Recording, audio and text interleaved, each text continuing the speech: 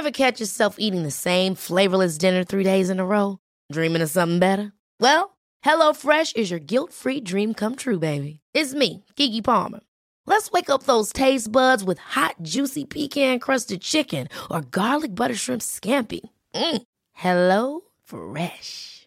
Stop dreaming of all the delicious possibilities and dig in at HelloFresh.com. Let's get this dinner party started.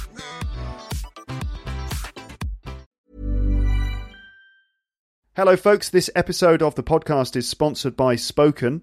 And Spoken is a service that allows you to develop your English using your mobile phone. They send you lessons and tasks and things through messaging apps on your phone. And Spoken tend to focus on improving people's English for professional purposes, but they are flexible. They'll teach you English for all sorts of different situations. And basically, it works with your favourite messaging apps to connect you to a native English-speaking coach, and that coach will send you business English lessons built for your needs. So it's kind of flexible. They react to the way that you answer the questions and your needs based on you as an individual learner. And Spoken is apparently doing very well. Lots of people are using it. And you can get a discount of 20% off any of their courses. And also you can try 2 free lessons. 2 free lessons to check it out. If you like it, you can get a 20% discount. Go to getspoken.com/LEP. Getspoken.com/LEP, or click a Spoken logo on my website. You're listening to Luke's English Podcast. For more information, visit teacherluke.co.uk. Hello, folks. Welcome to the podcast. Hope you're doing well. How are you today? You all right? Having a nice day? I hope so. Here's a new episode of the podcast to maybe keep you company while you're travelling around, doing whatever it is that you're doing. And in this one, I'm talking about punk music and culture with James, my brother. So a bit of pop culture history in this episode, talking about the musical movement of punk and the social situation in which it happened. This year, we have several anniversaries in British music. We've got the 50th anniversary of Sgt. Pepper by the Beatles, that classic album, 50 years ago this year. And 40 years ago, now celebrating its 40th anniversary, is the album Nevermind the Bollocks by the Sex Pistols. So 2 albums that were released within sort of 10 years of each other. Quite big differences in the musical style. And a lot changed in British music between the release of those 2 albums.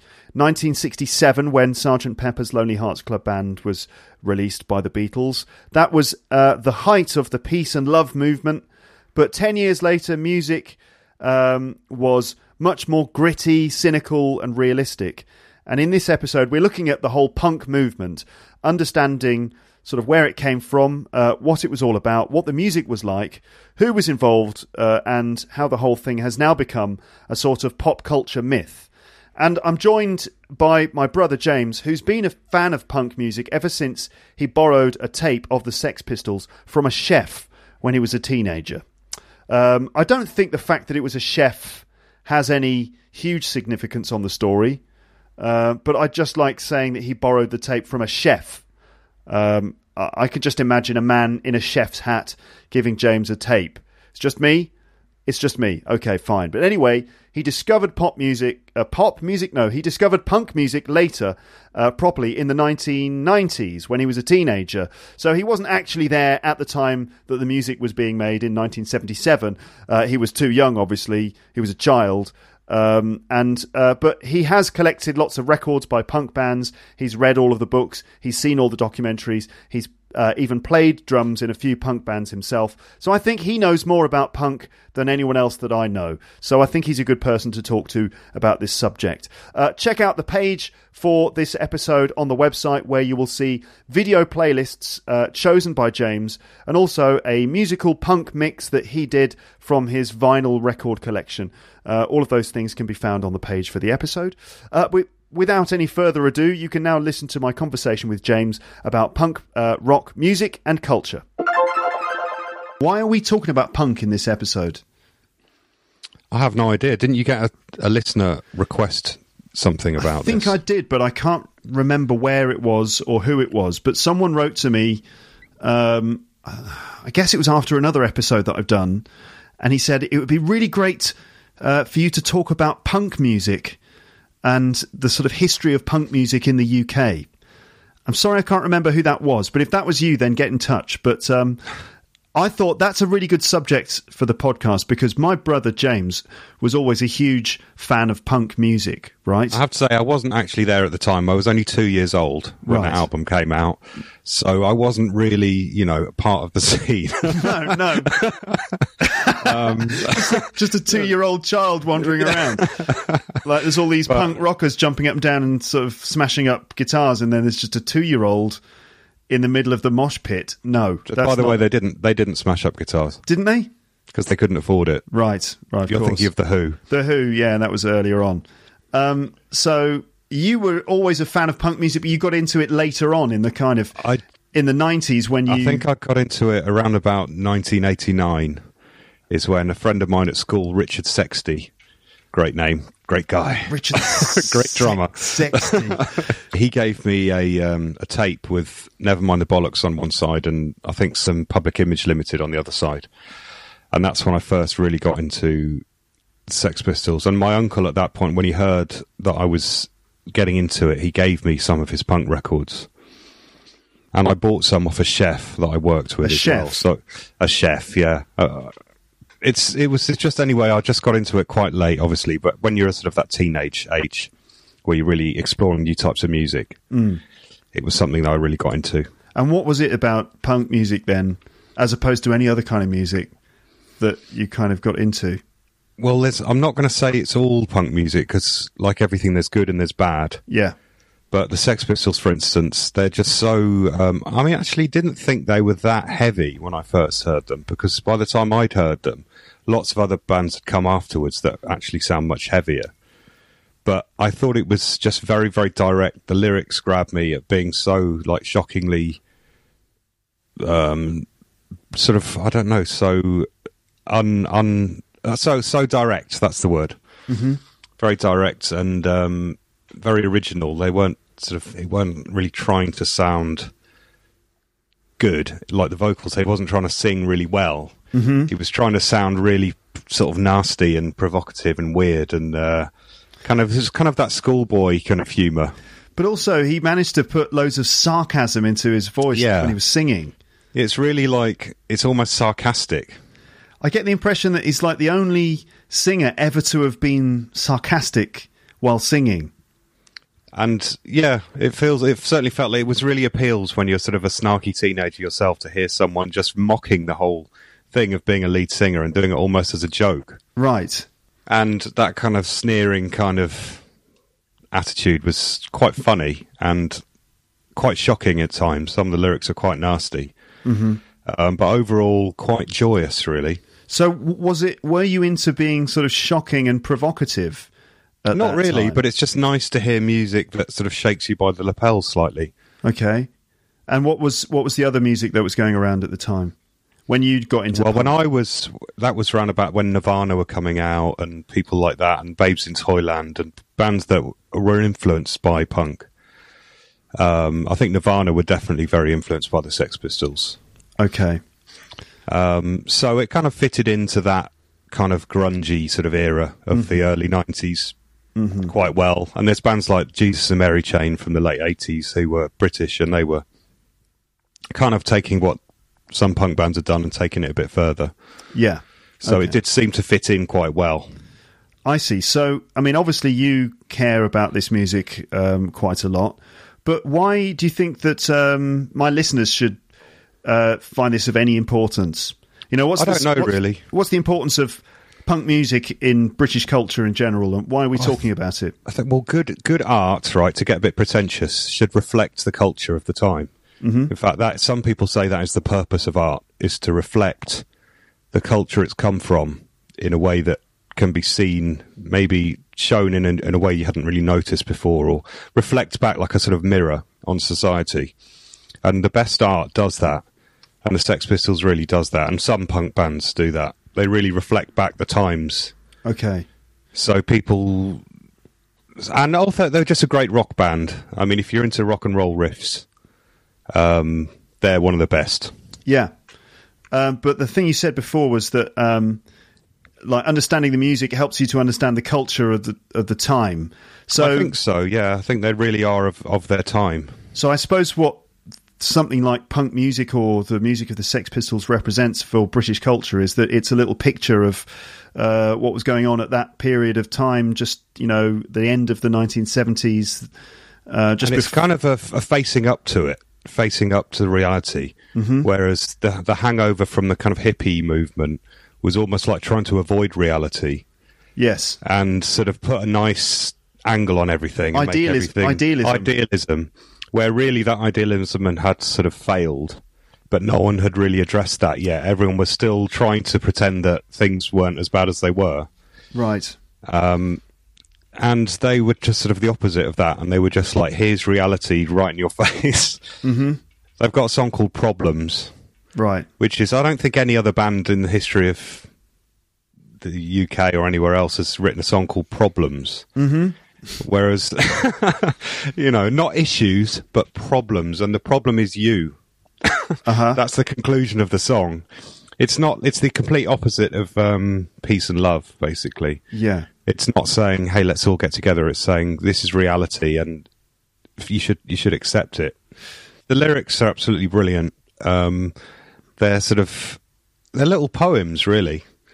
And I honestly think in 100 years' time, assuming our education system hasn't completely gone to shit, that people will be studying John Lydon's lyrics in school as they do William Blake or John Milton or someone like that.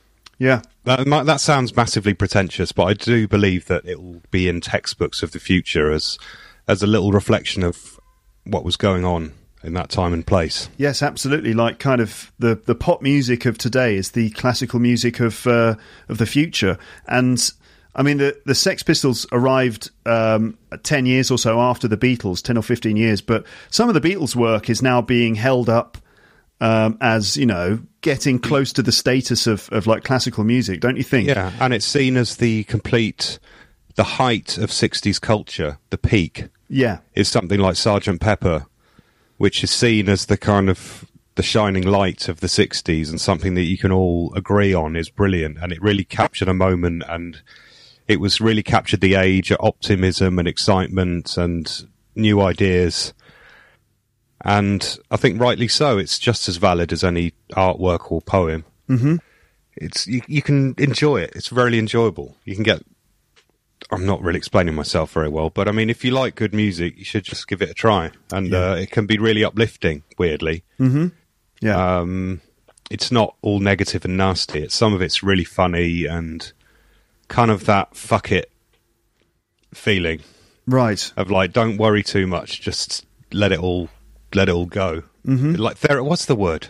It's therapeutic. There's another word. It's like, you know, when people play computer games. Cathartic. Cathartic, yeah. That's the word I was looking for. Right. It's a form of catharsis where you can kind of get out all your negative energy. That just sounds like a hippie. Just get out your negative energy. You just gotta get out of your negative energy, man.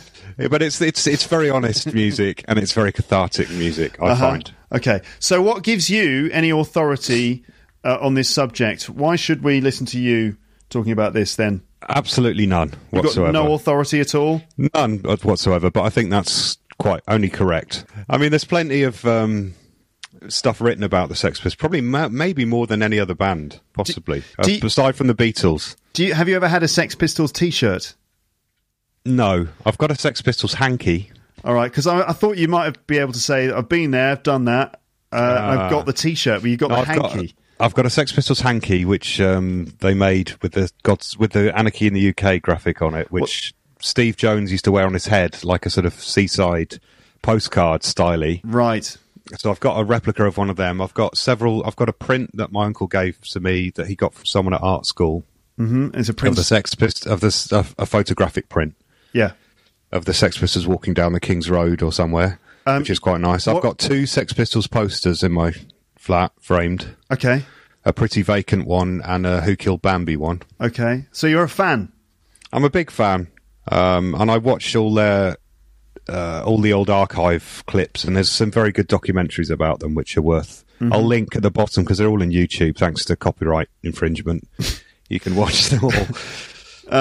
What was I going to say? I was going to say you've read loads of the books of the protagonists as well, right? So, That's true. There's a few quite famous books. There's one by John Savage, I think, called England's Dreaming, which is the kind of the official tome about punk, which is a bit serious, a bit po-faced. And there's Johnny Rotten's books, which are quite funny, and Steve Jones just brought out his autobiography. He's the guitarist. I've read that, and that's very good. Okay. You know, I read the one England's Dreaming, John Savage. Yeah, what did you think of that? I read that at university. I thought it was brilliant. I thought it was like everything you need to know, basically, about the whole thing. Fine. So, what is punk then, James? Okay. As our resident non-expert with no qualifications other than being a big fan, what actually is punk music or punk? Well, it's sort of agreed, or sort of the consensus is that it's a musical and to a lesser extent fashion and design movement from the late 70s, both in America and in the UK, and then which spread out to the rest of the world. I think the Americans can claim to have invented punk if they want to. I don't think many actually want that claim, but the name punk came from a fanzine. Yeah, what's that? Which was like a little fan-made magazine or zine, which was created in New York by a guy whose name I can't remember, Legs McNeil or someone. Yeah. And that was where the name punk kind of generally came from. I thought it was just some person of no importance, just some kind of street guy of no importance. You know, like who? It can mean both. Just a couple of punks down an alleyway. You know, yeah, it can mean a sort of low life. I think in scumbag. Prison, a scumbag. It's like in the Dirty Harry movie when Clint Eastwood goes, you know, well, do you feel lucky, punk? It's the same word. Yeah, okay. But here it means like a street kind of person. Well, it wasn't really used in the UK. It's not really an English word. It's more of an American word, isn't it? Right, okay. And so it became associated with this musical and sort of fashion movement. Yeah, but mainly because of this fanzine, and people started talking about the punk scene. So it was just a word that stuck, essentially. Okay. What are the origins of UK punk then? Well, like I say, I think all the early punk bands were American from New York. There's the Ramones, there's the New York Dolls, there's Iggy Pop and the Stooges, and quite a few others, all of which were going before punk happened in the UK. Mm-hmm. So I think the New Yorkers can claim to have invented punk, but when it reached the UK, the Sex Pistols kind of came to define it, and bands like The Clash and The Damned had their own version of punk. And although it started in America, it didn't really make a big impact. It was quite a localised scene, and no one really took it very seriously. But in the UK, because there was quite a lot of notoriety around it, and it got in the tabloid newspapers, it became a big sensation in the press, and therefore spread on further. I see, okay. What about the musical context then? Okay, it's generally stripped down basic rock and roll music, essentially. Stripped down basic rock and roll music. It's at a time when lots of the prog rock bands were out, and like bands like Genesis and Yes and stuff, and also a lot of disco and kind of cheesy dance music. We might just need to give a little sort of history from around the 60s up until the Sex Pistols, like the history of sort of pop music. So if we start with like rock and roll music in America and Elvis Presley and people like that. Which was seen as quite controversial at the time. Yeah, because Elvis was a bit controversial because he used to swing his hips and he did all these sexy movements. And basically rock and roll, so that kind of Elvis rock and roll, it was sort of a mixture between country music and blues music. And there's Chuck Berry, of course. And there's other artists like Little Richard and Chuck Berry and other people. And it was a bit controversial and seen as a bit shocking. And then it was really popular in the UK with certain young people who managed to find the music, and then, you know, on records or like pirate radio stations and things.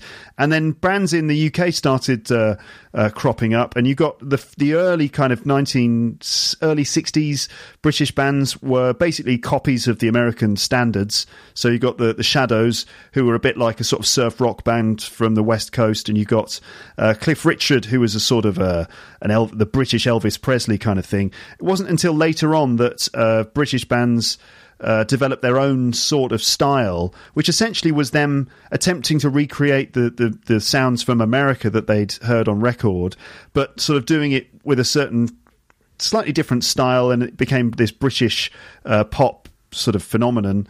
And then weirdly, like the Beatles and the Rolling Stones. The Beatles, the Rolling Stones, the Kinks, and all those bands, especially the Beatles. And then, surprisingly enough, they made it huge in America, especially the Beatles. They broke the American market, and you ended up with this thing called, the British invasion. That's where all the British bands really invaded America and sort of like took over the pop music scene there. And I guess then after that, there was the sort of peace and love, free love kind of thing that happened.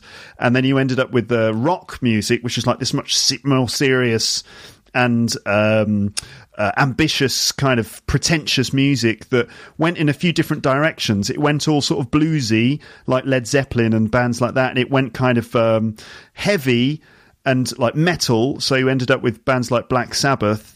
And it also went kind of glam, like the David Bowie kind of, what was the other band? The T-Rex as well, that kind of glam rock stuff.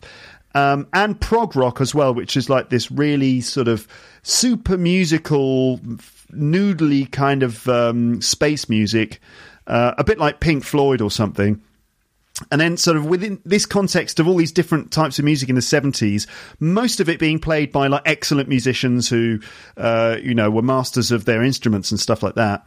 And then punk music emerged within that musical context. Kind of as a reaction to some of that big stadium thing that you've got to be an excellent musician, you've got to have a huge synthesizer rack, you've got to, be amazing and be really serious. And there was like a bigger distance growing between the audience and the bands. And it became more like a sort of fan worship sort of situation. Right. And at the same time as punk, there was a kind of pub rock scene in England where smaller bands would play smaller gigs and they were playing more basic music again. Mm-hmm. And it kind of went along at the same time as that. Punk kind of started around the same kind of time. Okay. Because so it was a sort of back to basics approach. Right, as a reaction to this kind of the fact that musicians were these unattainable gods, and you could never hope to kind of recreate what they do, which I guess sort of, left some people feeling a bit fed up because they're just like, I'm not part of this. And so punk was a reaction against that, being the most basic sort of simple, stripped down thing. You don't have to be a musical genius to do it. Famously there was that, graphic in a zine or something? I think that was in a magazine called Sniffing Glue. A magazine? A UK zine, or fanzine. And you're talking about the 3 chords thing. Yeah. And there was a sort of little diagram of 3 basic chords drawn on a scale. What do they call that? You mean the fretboard of a guitar? Yeah. And it was like, here's a chord, here's another, now form a band. Right. Okay. And that was kind of quite a nice way of summing up the attitude of like, forget having to be an expert, just get stuck in. And so what were the bands like? How did they play their instruments and generally, why? It's generally quite fast, quite loud, fairly aggressive. Not all of them. Some of them were quite slow and went off in different directions, but generally it's a kind of fast, confrontational kind of style. Okay. And was there a difference in the gigs? So, like the previous gigs, the bands would have been on a high stage and there were a lot of studio lights and stuff like that. But in a typical punk gig, what would it look like? It was much smaller. I mean, one of the main venues was a place called the 100 Club on Oxford Street, which is still there. You can still go there. I've performed there. So have I. Yeah, I've as well. And that's a small, would you say, 200 capacity venue? Maybe less. Yeah, if it's absolutely packed. Yeah, between 100 and 200 people will fit in there. And so you're talking about much, much smaller space and much more direct, and much less division between the bands and the fans, I suppose. Yeah, because the bands and the fans would be on kind of the same level. They were kind of interchangeable as well, and there'd always be fans starting bands every week, supposedly, and then, you know, a week later they'd be playing alongside the band they saw the week before, that kind of thing. So it was very DIY, you know, back to basics kind of approach. Right. And wasn't there a lot of spitting and violence? I think that came later. There was a bit, and the shows were quite violent, but you've got to remember it was quite a violent time in general. Mm-hmm. I mean, it does get slightly blown out of proportion, but at the same time there was all sorts of football violence going on. There was, you know, gang violence, skinheads, and it just was a violent time in general. So, right. Yeah, I guess there was a bit of violence, but from what I've seen, it's been a bit exaggerated. Okay, so what about the politics then? Were these young people making this music and attending this scene? Did they have political views?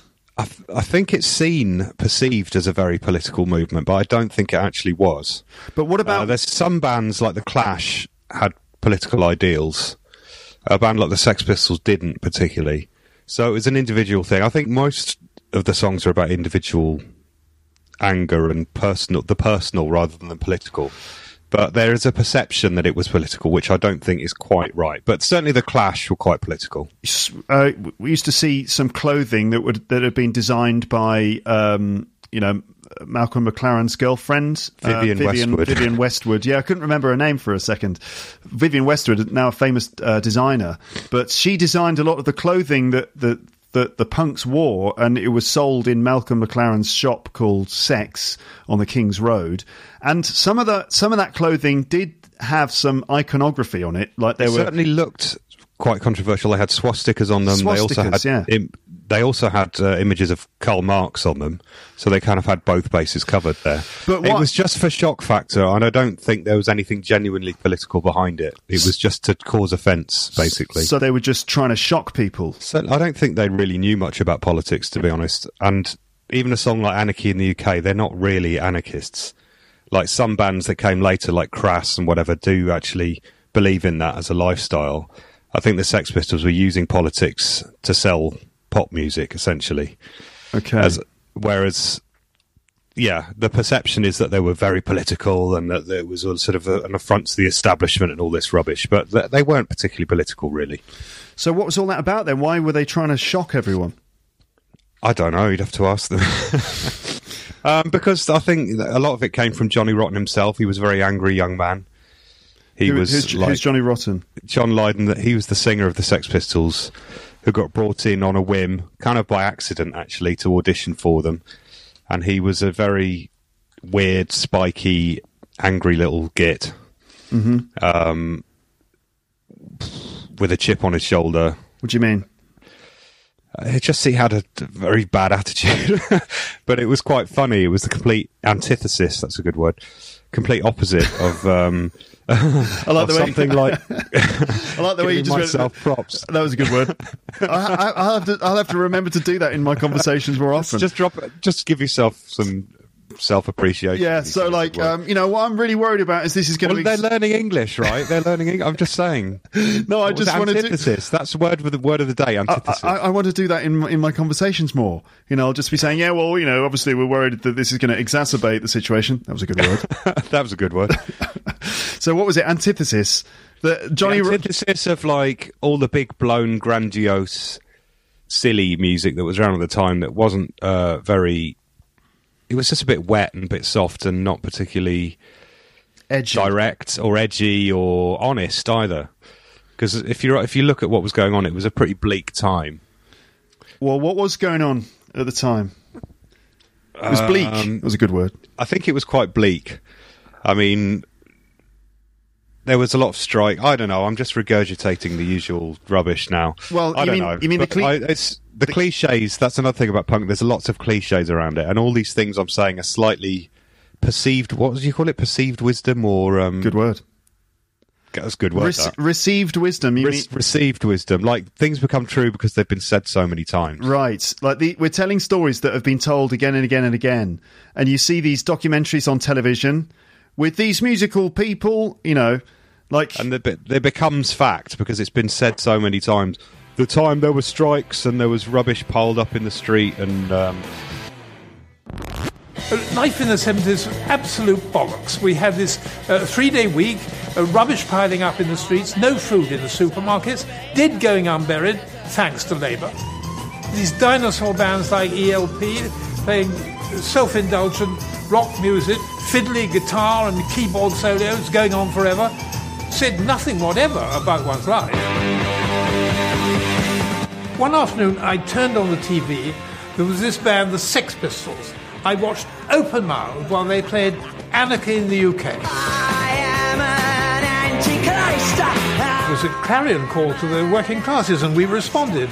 We knew from that moment that nothing was going to be the same. We had to get rid of all that baggage and be reprogrammed. It was as if they were saying, you could do this. You don't have to take this bullshit anymore. It was music that anyone could play. You just picked up a guitar, learned a couple of chords. That was it. You got a band. All this kind of stuff. But it was true. There was a lot of social unrest at the time. Yes. Okay. So maybe the being provocative and stuff was just a way of sort of, I don't know, expressing their dissatisfaction and also kind of wanting attention. I mean, there was a lot of unemployment. There was a lot of unemployment at the time. Although the dole they got back then was generous compared to what they get these days. The dole? The unemployment benefit. Right.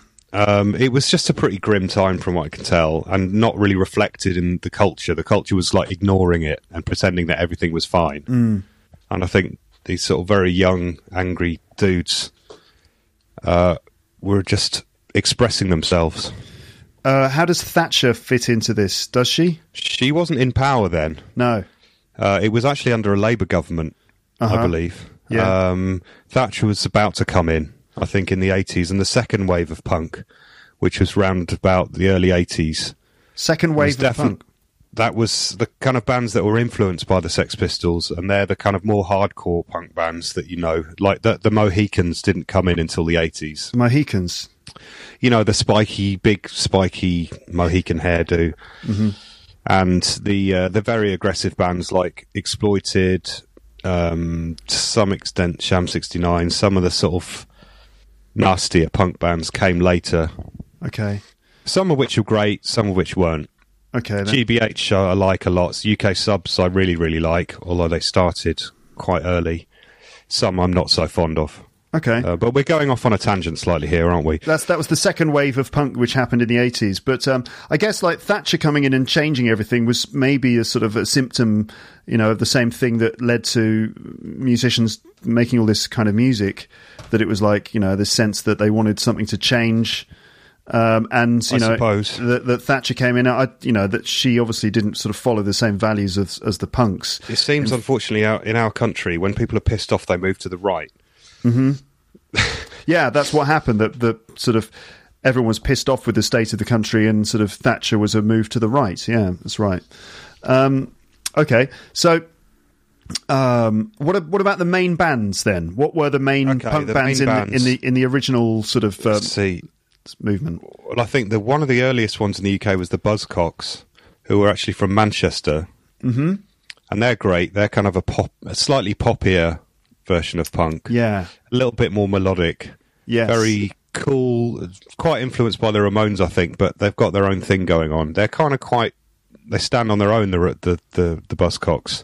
Yeah. The best way of understanding it is just listening to it, but they were normally sort of bittersweet love songs, you'd say, but with buzzsaw kind of guitars, very spiky pop songs. Jangly kind of pop songs. Do you think that the Buzzcocks influenced British music a lot? I mean, everyone listens to them at some point when you're growing up. You know, they're a great band to listen to as a teenager. I think they'd be timeless, really. I reckon, you know, a lot of the bands that came out when we were growing up in the mid-90s were influenced by the Buzzcocks. You know, a lot of the kind of Blur and stuff like that. Blur and Elastica and these kind of Britpop groups. I get the feeling that they were doing this sort of teenage kind of rock and roll stuff, you know? Yeah. Without the kind of harsh edge of the Sex Pistols, more like this romantic kind of happy-go-lucky kind of thing. Yeah. And so, yeah, the Buzzcocks in Manchester. They weren't in the least bit political. They were all about love songs. Right. And or you've been dumped songs, or... Yes, yeah. Or they've got one called Boredom. That's about as political as it gets. Right. And wasn't there a gig in Manchester where the Sex Pistols played at a gig, and it's kind of a significant moment? That's the one. There's a film called 24 Hour Party People, which talks about that. Yeah. Which is a sort of fictionalised account of the Factory Records Manchester scene, which sort of created bands like Joy Division, New Order, later on Happy Mondays and people like that. And apparently that all started from one Sex Pistols concert in Manchester in 1976, that a couple of shows, they played a couple there, and apparently all the people there went on to form bands. That's the legend. Like who? Joy Division, Morrissey, the Smiths. Who else? I'll tell you who else was there. Mick Hucknall. Who went on to form Simply Red, with nothing to do with punk. It's kind of like Soul Revision. Yeah, but apparently it sort of seems that it was less that they were brilliant and everyone thought, God, they're amazing. It was more that they're actually so bad. Yeah. The guy from New Order, Hooky, what's his name? Peter Hook? Yeah. Always says that they were just so bad. He thought, well, if they can do that, I can do it. Right. So it was almost a reduction in quality. And like when you went to see Led Zeppelin, you just think, bloody hell, that's incredible. Right. I could never do that. But he said when they went to see the Sex Pistols, they were like, oh my God, that's awful. I could do that.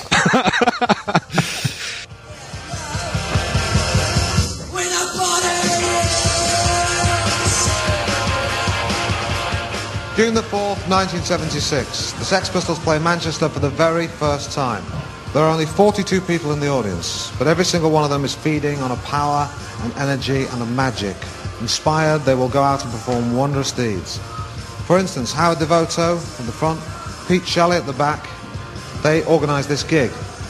They're way ahead of everyone in Manchester. They're already the Buzzcocks. Howard later sleeps with my wife. Behind me are Stiff Kittens, soon to become Warsaw, later to become Joy Division, finally to become New Order.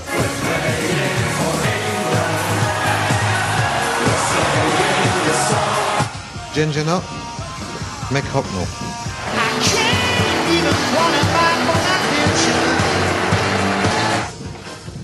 That's John the Postman, he's a postman. And that guy dancing at the front, that's Martin Hannett, the only bona fide genius in this story. Well, one of the only two bona fide geniuses in the story. He will later try to kill me. So, do you think there is a spirit of punk or a sort of purpose of it? How would you summarise it all? What's it all about, really? I don't know. It's very hard to say because everyone's got their own angle on it. But I suppose sort of honesty, possibly, and lack of pretension. I don't know. What would you say? I don't know. I don't know. I think it's, the things that everyone always says are that it's about getting back to basics, kind of about breaking things down. Like the music scene at the time, which was like all unattainable and sort of ego driven and like the gods of rock and stuff, breaking that all down to the sort of beginning again so that you can start again from scratch, giving everyone the feeling they can do whatever they want. You could say it was a revolution, as in literally a revolution. Things go round. Yeah. And it was like going back to the beginning again. Exactly. And the punk bands really were just like sort of groups of young guys in a garage. 4 guys, all girls, usually guys, in a garage, bashing away at the music and just playing this really fast rock and roll stuff, which is like it. That's how it was back in the early days in the 50s in America. Same kind of thing. Yeah. It did kind of come back full circle. So that and the kind of the feeling that you can say what you want and no one's telling you not to. No one's in control saying, I think you should do this, I think you should do that. A DIY approach of like, if you want to do something, it's entirely up to you. And there's no sort of no one telling you what you should or shouldn't do. Yeah. Just literally do whatever the hell you want. I think that was a big kind of shift in culture. You know, I do, because I feel like these days we're sort of living out that kind of idea a lot more. You know, like that was a turning point where people were like, let's just be individuals, let's just do whatever we want. You know, and there was just this sort of freeing or individualization. And then Thatcher came in and really pushed the individualism. You know, just weird, their death of the class system, and, you know, just everyone's the same. It's just about merit and what you can do. You know, do it yourself. It does fit in with the sort of Tory values. It's very bizarre. That's very bizarre. Yeah. But the thing is, though, that's the thing with politics. They do join up. Like anarchy actually meets free market economics. Yeah. At the bottom. You go up far left and you've got anarchy with no rules. And then you go extreme right is no rules either, because they don't want any controls over business or over personal freedoms. It ends up in the same place. They just call it libertarianism. Yeah. And, you know, which is actually anarchy. In a way. In a way, in the sense that it's about lifting the restrictions and so no on. state control. Right. Yeah, isn't it weird the way that it all joins up? Yeah. It's strange. Very weird. So we were going to go back to cover the main bands. Okay. So the Buzzcocks, the Sex Pistols, which we've talked about a lot, the Clash, who I like, but they don't quite grab me the same way the Pistols do. Mm-hmm. I don't know why. They just seem a little bit more forced. You mean a bit more contrived? A bit more contrived. They were trying to be political. They were trying to be a punk band. They thought all their ideas through very carefully. They made these big, bold statements, but I think it was a bit too try-hard for me. But they wrote some great songs. Like London Calling is a great pop song. They wrote lots of good songs, and they went on much longer than Sex Pistols. They had like 6 albums or something, didn't they? So there's a lot more work to choose from. I actually think of the Clash as being like totally different to the Sex Pistols. I don't compare them at all. They're superficially similar. You might think that they're always lumped in together. Yeah. But they're really nothing to do with each other. Like, for me, what I feel like the Clash is more similar, certainly their later stuff, it's more similar to things like Talking Heads and even stuff like the Gorillaz. Yeah. You know, it's that kind of dub-influenced, sort of funk-influenced British punk kind of music. Well, they went to New York and met all these hip-hop geezers and stuff, and they kind of definitely used that sound, and they evolved a lot more. With the Clash. Sex Pistols seemed to be completely unthought out, if you know what I mean. Yeah. Like it was just an organic thing, whereas they were already a band before John Lydon or Johnny Rotten got involved. Yeah. So they already had a sound, and when he came in, it completely changed their sound. They wanted to be... And also it sonically worked, because Johnny Rotten had quite a high-pitched voice. The bass is at the bottom, drums and guitar are filling out the whole middle section, and then there's this perfect sweet spot for his lyrics to go in. But that's production, that's something else. What about Sid Vicious? Because he's a famous member of the Sex Pistols. He is probably one of the most famous members, which is a shame, because he had the least contribution to make. Really? But then again, the first bass player was called Glenn Matlock, and he was much more musician-like. Mm-hmm. And he could actually play the bass, and he could play melodies. When you hear in the early gigs, he's doing backup vocals. He's doing really cheesy harmonies, and like he's trying to be in like ABBA. You know, he was really big fan of pop music, right? And which is fine, which is great, but it doesn't really have that edge of the Sex Pistols. Mm-hmm. And on the album, they'd actually chucked out Glenn by that point because they didn't get on with John. Yes. And Steve Jones, the guitarist, actually played all the bass lines on the album. Did he really? Yeah, except for one, which Sid played on. Yeah. But he played the bass and the guitar on that album. Steve Jones did. Yeah. Mm-hmm. So what about Sid Vicious then? You know, hang on, we were still going to go on about... I'll just quickly run through some more bands. Okay, go on. So we've had the Buzzcocks, the Pistols, the Clash. The Damned are another good one. The Damned, yeah. Again, not in the least bit political, really, just like really raucous rock and roll. Mm-hmm. Their song A New Rose is possibly the best punk tune ever. It's up there. It's in the top 3. Yeah. And they're worth checking out. And then the Slits, who were completely different. They're a 3-piece girl band. Yes. Who really couldn't play. And they just got together because they wanted to, and they fancied doing something different. And they are completely completely different to all the others. They're much more influenced by reggae. Mm-hmm. And some of their songs aren't in 4/4, they're in 3/4 or 4/3 or something. Right. And they were just completely different, very spiky, weird. I mean, apparently they could hardly play live. Yes. But on record, they managed to just about get it together, and the record cut is really, really good. Mm-hmm. Okay. So that's the few bands out the way. Okay, all right. And But we were going to go back to Sid Vicious, right? Yeah, just a couple of individuals. So we've talked about some of the main people, like the members of the Sex Pistols, like Johnny Rotten, John Lydon, and Steve Jones, Malcolm McLaren, and Vivienne Westwood, and other people too. I mean, there's Joe Strummer from the Clash and the other members of the band. But what about Sid Vicious then, who was in the Sex Pistols? He got brought in as a replacement for Glenn, the original bass player, because I think John Lydon wanted sort of a friend in the band. Uh-huh. But unfortunately, Sid was a bit of an idiot, and he was probably best as their sort of super fan. Right. He says in an interview somewhere, I was the biggest fan they ever had, and I don't think he could quite handle it being in the band himself. Mm-hmm. And it kind of went to his head, and they were so young. They were like 19, Yeah. You remember what you were like when you were 19, Oh, yeah, how young and stupid you were. Totally. So I don't think he was prepared, and it went pretty ugly with Sid, and he got into heroin, and it's a very tragic tale from basically a little kid that shouldn't have been dropped in at the deep end. And apparently the name Vicious was kind of a joke. Yes. But the problem is when you call yourself Sid Vicious, you might just turn into the thing that you call yourself if you're not careful. Right. Which has life has a habit of doing that to you if you're not careful. Right. That's what David Bowie said. If you play a role, you become that role if you're not too careful. Yes. Yeah. I mean, David Bowie said that, didn't he? That during the mid-70s, he was completely unaware of who he was because he lost himself playing these different characters. And probably all the drugs that he took, that probably contributed to that. Just a little bit, David. Do you think so? Do you think so, Luke? Yeah, I do. I do think so, yeah. Do you not think David Bowie might become a brilliant sort of gatekeeper in heaven? Are you doing a Michael Caine impression? They're not that far apart, though, are they? I don't know. David Bowie's sort of down here, isn't he? He's sort of a bit like that, James. So I like the punk bands. I think they're very good. I like that's Jimmy Savile.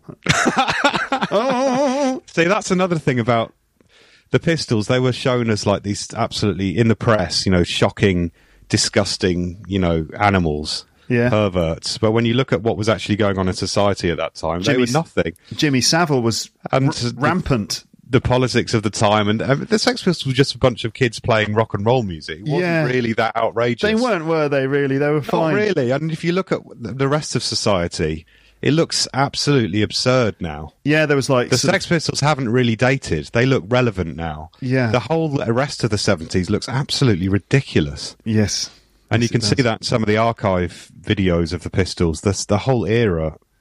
I mean, okay, I'll quickly talk about Julian Temple. He's a filmmaker. Because this is a good thing about punk. Some of the people in the periphery are just as interesting as the bands themselves. Right. So Julian Temple's a filmmaker, and he was an art student, I think. They're all just like students making it up as they went along. Right. And he was a friend of Malcolm McLaren, who was the manager of the Sex Pistols, and he made The Great Rock and Roll Swindle, which is an absolutely horrendous film, a sort of fictionalized account of the Sex Pistols, which sort of blows up the myth. Because that's what Malcolm McLaren was interested in doing, right? Rewriting the myth. He loved making a myth and then destroying it. And that's another thing I like about it. It's very irreverent. That's a good word. Not irrelevant, irreverent. Okay. So it doesn't like buy its own mythology. So it doesn't take itself too seriously, and they're quite happy to blow up their own mystique just for a laugh, or just to cause offence to the fans, just to piss off the people that have right. Just to stop any form of pretension. But anyway, he made the Rock and Roll Swindle, and then he went on to make later on a lot more intelligent films about London and about. There's one called London, Babylon, or London, A Modern Babylon, which is really good. Mm-hmm. But he made a documentary about the Sex Pistols much later, which is really good. And he made one about their Christmas gig, 77, which I'll put at the bottom of this, which is absolutely priceless. And the first half of it's all just footage from TV from the time, 1977 British TV. Mm-hmm. And it's just so bad. Really? We just look like a bunch of complete nutters, the whole country. You know, you look back on it all, it was just what a weird bunch. Right. And then you get the coverage of the Sex Pistols doing their gig on a boat at Christmas? No, it was for a fireman's strike. Again, this is to do with the strikes that were going on at the time, and they were supporting the firemen who'd been on strike, and they couldn't afford to have a proper Christmas, so they did a gig for the kids in the afternoon. Oh wow! The fireman's children, and then they did a gig for the grown-ups that evening. And the footage of the kids' gig is just hilarious. They're all running around with Sex Pistols t-shirts on and throwing cake at Johnny Rotten and stuff. Fantastic. And it's really, really funny. And that's one of the best videos I've seen of them, because you get to see they weren't really that scary. They were just hilarious. They were kind of like a comedy band. Yeah. Well, funny times. Anyway, we're going on a bit. How long has it been? About 45 minutes. Okay, let's see what else is on the list quickly. What else is on the list? Well, there's drugs, but I don't think we need to go into that too much, drugs. Okay, I've got, what was the era like, music scene at the time? We've kind of said about that. Yeah, we have, yeah. I've got, after that, I've got, what was the reation to punk? I think we've talked about that a little bit. Well, not really, because the story of punk in the UK is kind of the story of the UK press, as much as it is anything else, because the Sex Pistols got put on this TV programme called Bill Grundy, which was an ITV early evening sort of variety show. Chat show kind of thing. Chat show. And Queen was supposed to do it, and Queen pulled out for some reason, so they got dumped in at the last minute. So the Sex Pistols ended up on this TV show, even though that wasn't the original plan. Queen it was kind of accident, and they claim not to know it was live. They claim that they weren't really paying attention. No one told them it was live. Okay. And they got completely drunk. And then they went out, and I think the idea was to make them look a bit stupid. You know, here's the new fad, the new craze, punk. Let's bring some punks on. It'll be funny, and let's make fun of them. Well, sort of, yeah. And I think Steve Jones basically swore quite a lot, and Johnny Rotten swore a bit, and they just took the piss out of the interviewer quite mercilessly, in a way that school kids would when, like, you know, there's a supply teacher. Yeah. Or when there's a teacher that you sense a weakness or something, or an old bloke in the pub that's being a bit leery, you'd sort of take the piss out of them. Right. And it was really funny to watch. What did they say? Like, what was Grundy saying?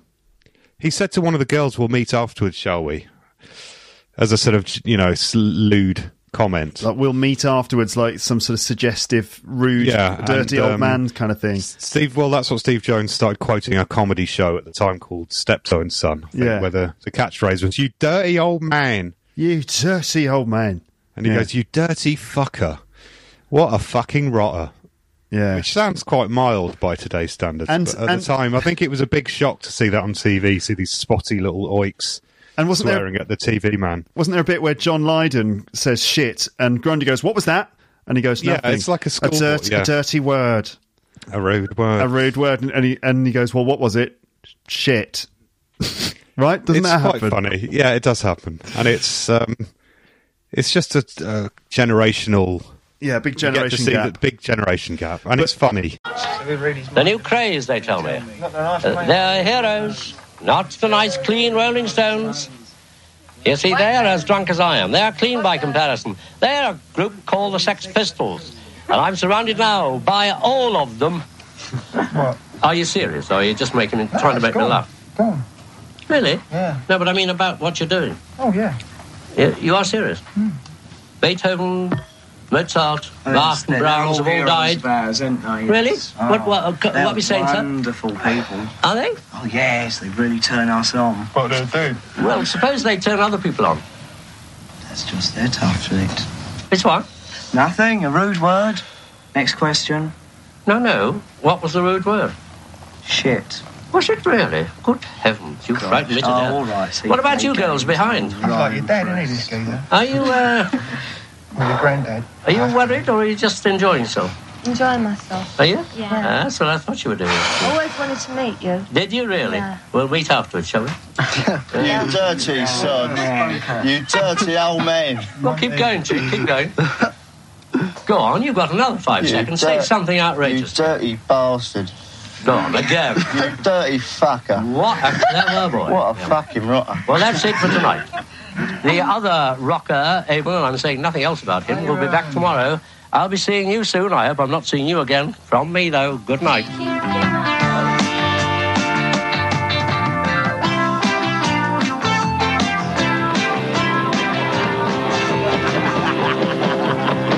Grundy lost his job after that, didn't he? Yeah, he got sacked and he was never heard from again. Right, and then... Because he kind of encouraged them. He actually asks Steve Jones to swear. Right. He goes, go on, you've got another 10 seconds, say something outrageous.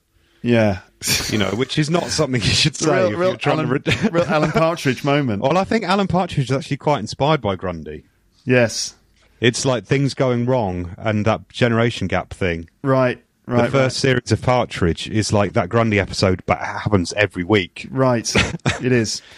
And so the thing is, though, that because at the time... So the tabloids went mental. The next day, I don't know if people know, but in our country, the press is pretty out of control.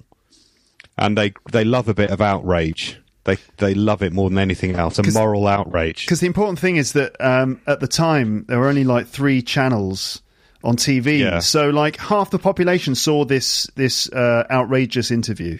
And there's some really funny quotes. One bloke apparently kicked his own TV in and sent ITV the bill for kicking in his own TV. Oh my God. Which is just a good story, whether it's true or not. And so the front page of The Sun and The Mirror and the Daily Mail and all these papers the next day was all shock, horror, punk rock, swearing. And you can see all these in the documentary. It's publicity you could not buy for £1 million. Mm-hmm. I mean, it just worked perfectly for them. From that moment, they were instantly hugely famous across the UK because of the press. But not in a good way, though, right? Not in a good way. People wanted to kill them. People wanted to beat them up because they had some songs about anarchy, and they had a song called God Save the Queen. And it was during Silver Jubilee year as well. At the height So the whole country was supposed to be very, very patriotic and coming together to celebrate the Queen. And Johnny Rotten's song was a big piss take about that, and it was kind of an alternative national anthem and kind of taking the piss out of the Queen and the whole system.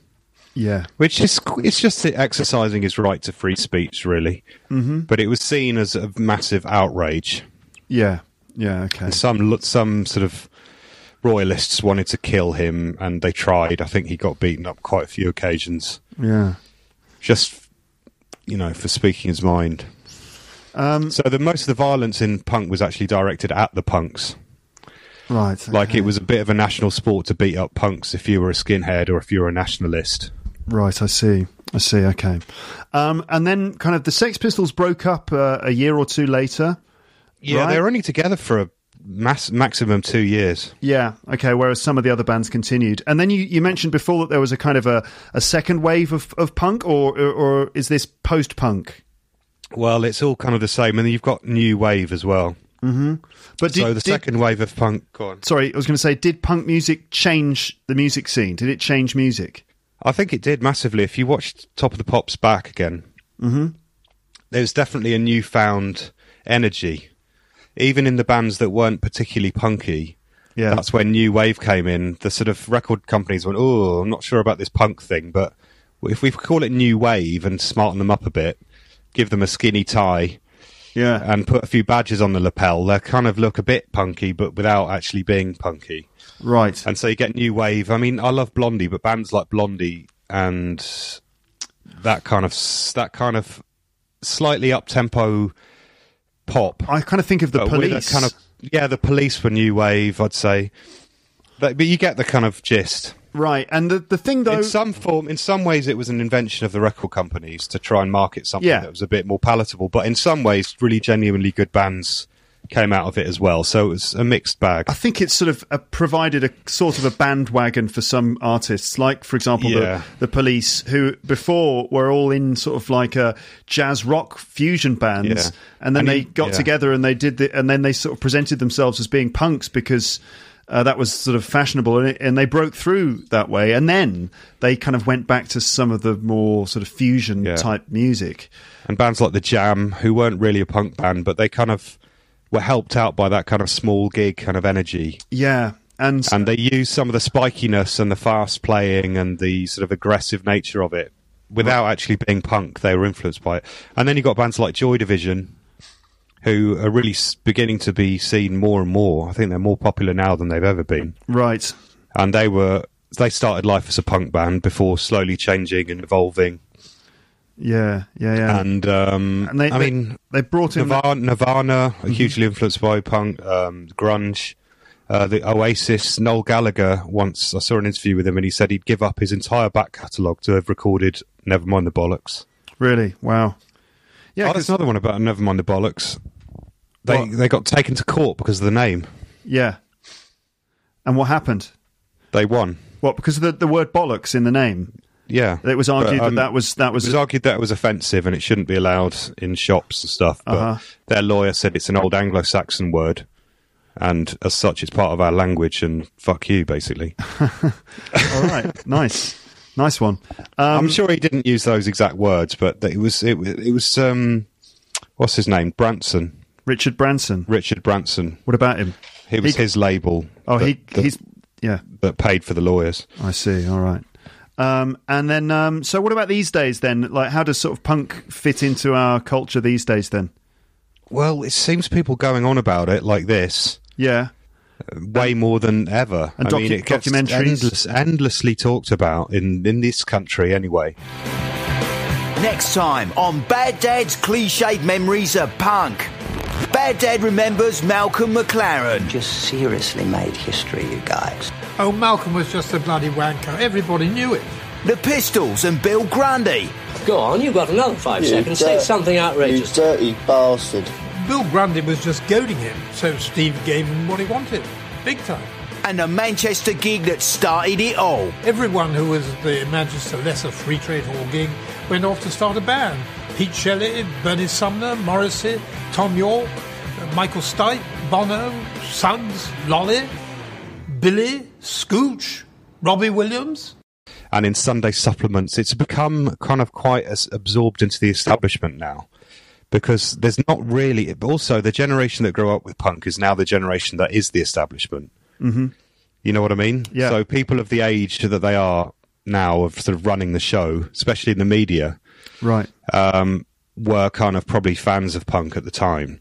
So it's become kind of mythologized quite a lot. People are very nostalgic about it, to a time when a rebellion they could understand. Right. And it's very romanticized, I think. And I think people kind of wish there was something like that now.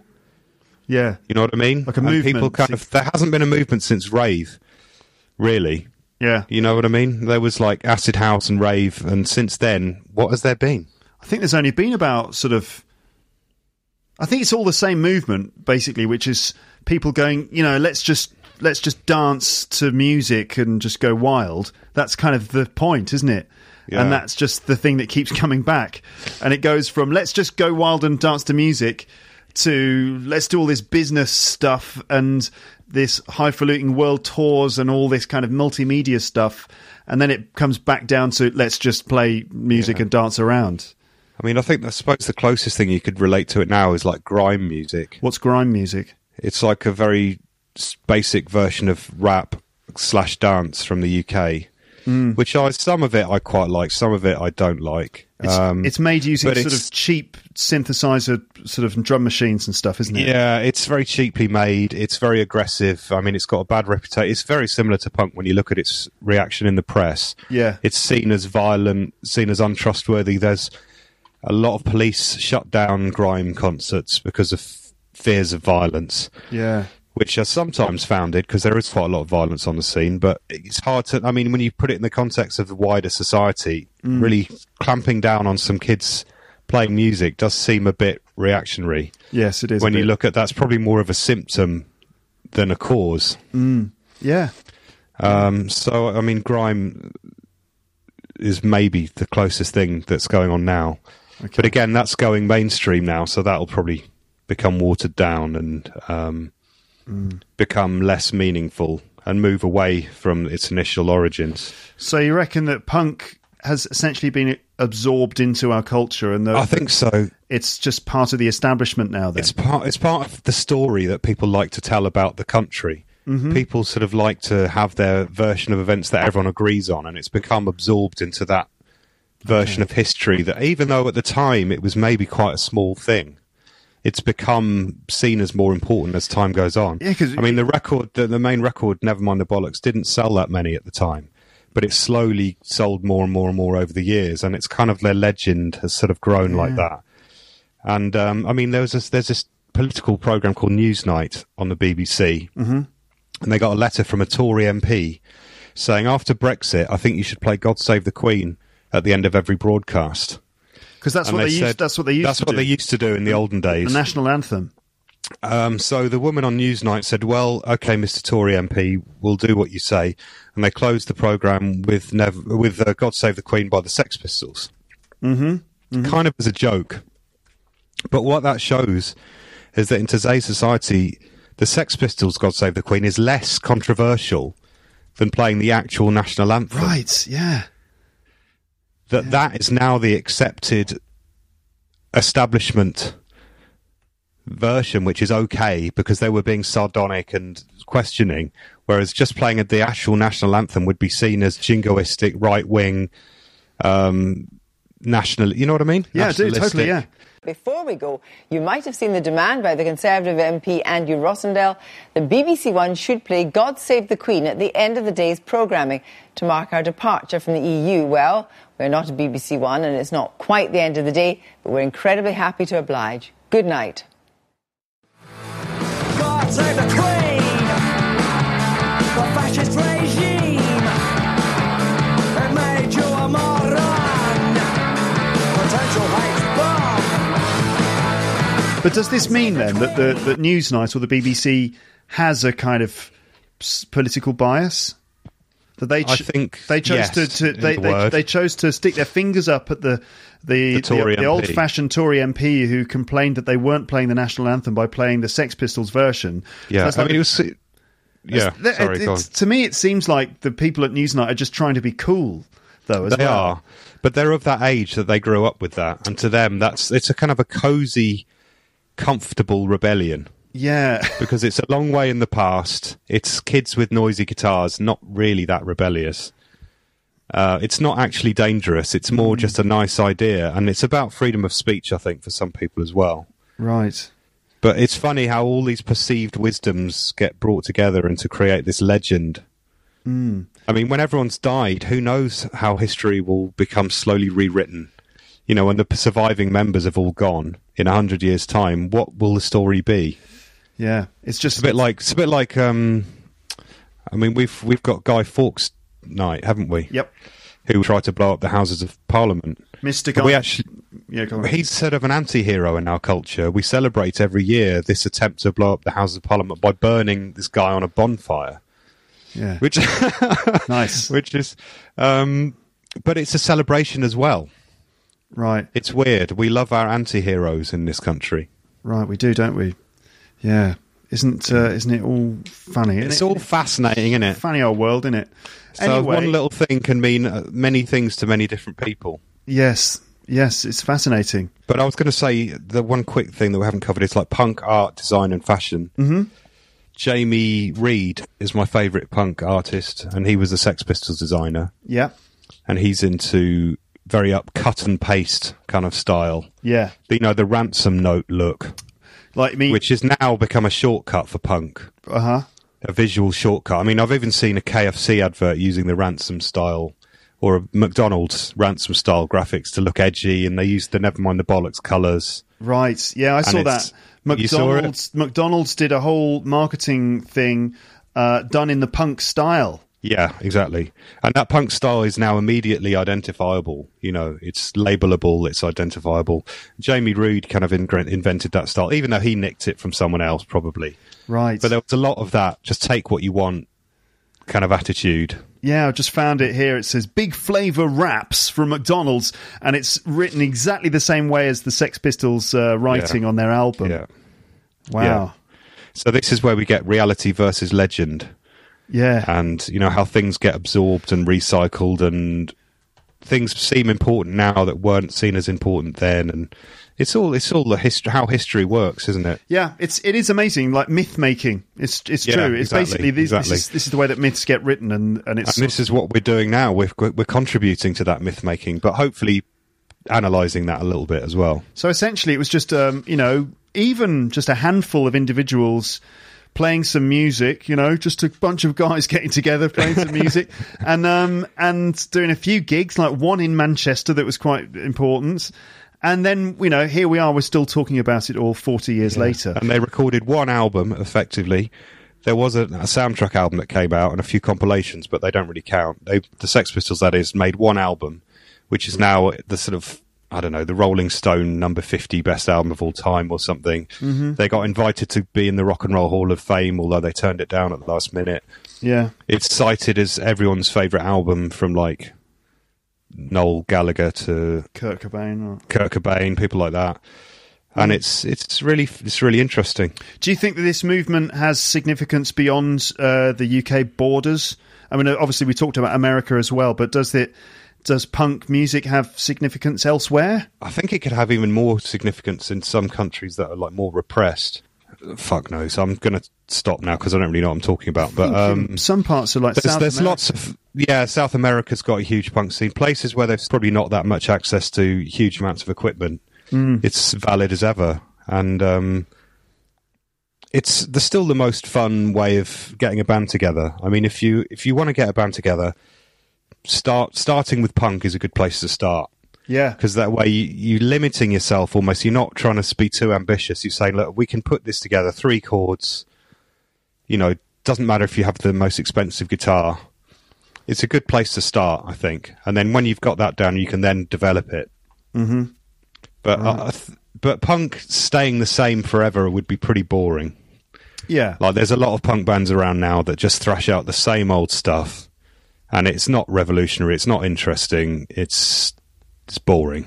So the main thing is just do it. Just like, it doesn't have to be perfect or anything. Just do it. Just do it yourself, right? Yeah.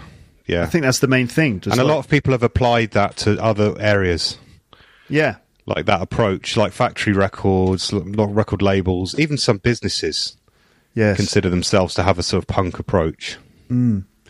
Okay. Well, it's very interesting, John. But the main thing is just listen to Nevermind the Bollocks and some of the other albums that I'm going to list at the bottom, and just get into it. Right. Yeah. Just get into it, man. Just get into it. Do you know what I mean? Just get into it.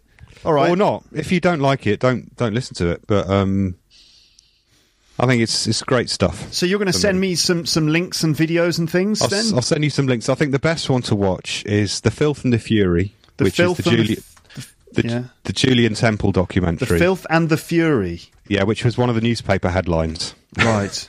They didn't make that up. That was the Sun or the Star or something. The Filth and the Fury. That was after the Bill Grundy swearing incident. Mm-hmm. We can post the swearing thing at the bottom of this as well. We'll put that as the first one. What? Oh, the Bill Grundy thing? Grundy I might incident. play some of the clips. And then I'll put the Sex Pistols Christmas gig 77, because I love that, because there's so much stuff from England or the UK from 1977, which makes you see what a ridiculous, weird place it was. Yeah. And the contextualizes, that's a good word. It's going to be a new thing now, isn't it? It's a good word. Yeah. That's a good word. Turn that into a new thing. That's a good word. But it has to be like sort of under your breath. Like, really contextualizing. It's a good word. The situation of the time. And then you can go and listen to The Clash if you want. I think they should listen to and the Damned's New Rose. Listen to that. Yeah, and definitely listen to the Slits.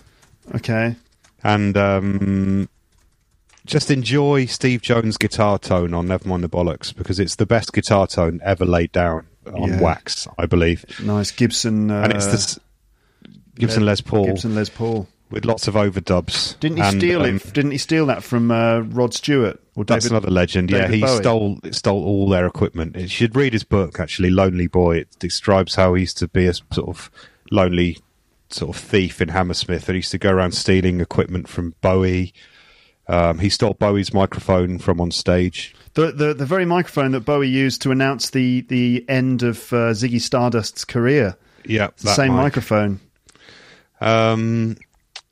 It's just a good story. You should, just investigate further if you want to. Okay, all right. Well, thank you very much for talking to us about it all, James. God, I'm beaten now. Really, if you feel spent. Trying to.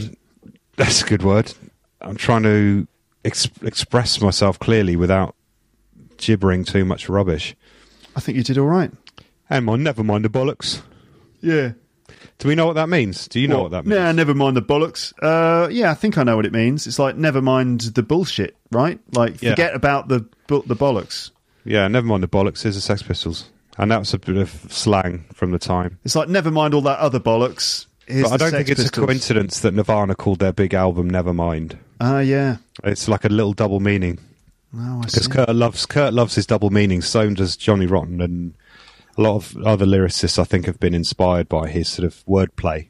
Yeah. So there's some good wordplay in the album. If I was to play a little clip of some music to end the episode, which bit should I play? You should play 17 by the Sex Pistols. You're only... Is it that one? 29. Got a 9. Okay. And the chorus of that is just, I'm a lazy sod. I'm a lazy sod. I'm so lazy. I can't even be bothered. But there's a really nice middle eight to that bit as well. I remember listening to that album on the bus when I was at school. It must have been about 14 or 15. You made me a tape with loads of different punk music on it. And I remember listening to it on my Walkman on the bus to school and home every day. Did you smash up the bus? Yeah, smashed up the bus.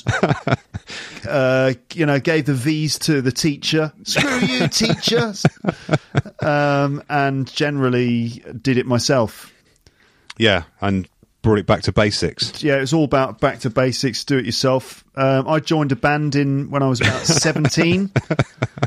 That's true. And it was called Skellington. And the band, officially, our musical genre was funk punk. So it was kind of like funk music, but quite badly played by teenage children with a lot of energy. And we looked a bit like what were they called? Hanson. Yeah, you did. You were like a punk funk Hanson. Hanson, the group that did Mbop in the 90s. We looked like them, but the punk version. Good times. Indeed. Good times. You were in some punk bands as well. I've been in a few bands. I was in a band called the Genital Fungi. The Genital Fungi. That's a good couple of words. The best one is Grandpa Knuckles. All right. That's a good name. That's a good word. Yeah. Yeah, Grandpa Knuckles. I was in a punk band in New Zealand called Cop Car. Okay. And also in London, Salvo. Salvo, they were sort of punky, weren't they? Yeah, I did a whole episode about Salvo once. I know, we got really drunk and sort of leery, didn't we? Yeah, and Chris got almost a little emotional. Well, anyway, thanks for talking to me about punk rock music. And that's fucking all right. Have a nice day. All right, what are you doing today? Have you got any plans of such? I'm going to prepare for my interview tomorrow. Got a job interview, yeah? Yeah, but I don't want to jinx it, so I'm not going to say any more, mate. All right, just make sure that when you speak in the interview, if you say any clever words, you can just say, that was a good word. That was a good word. Mm-hmm. What I've done here, basically, is juxtapose. That's a good word. That's a good word. Two ideas together. Yeah.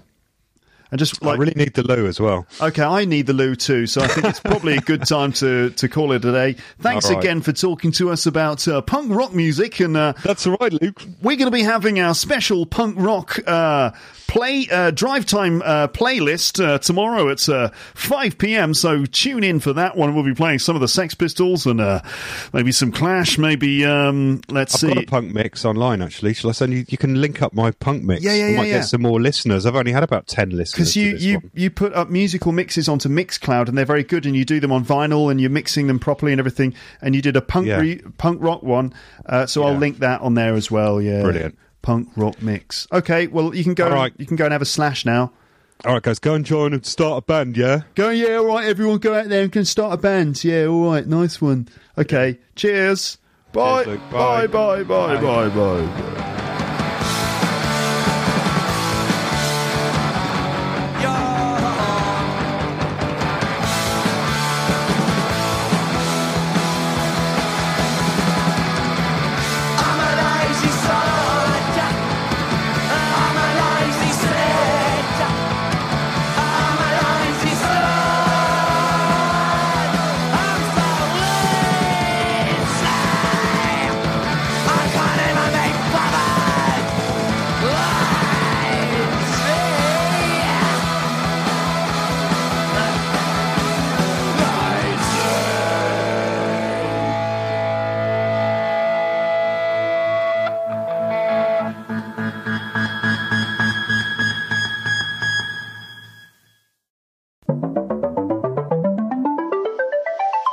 Thanks for listening to Luke's English Podcast. For more information, visit teacherluke.co.uk.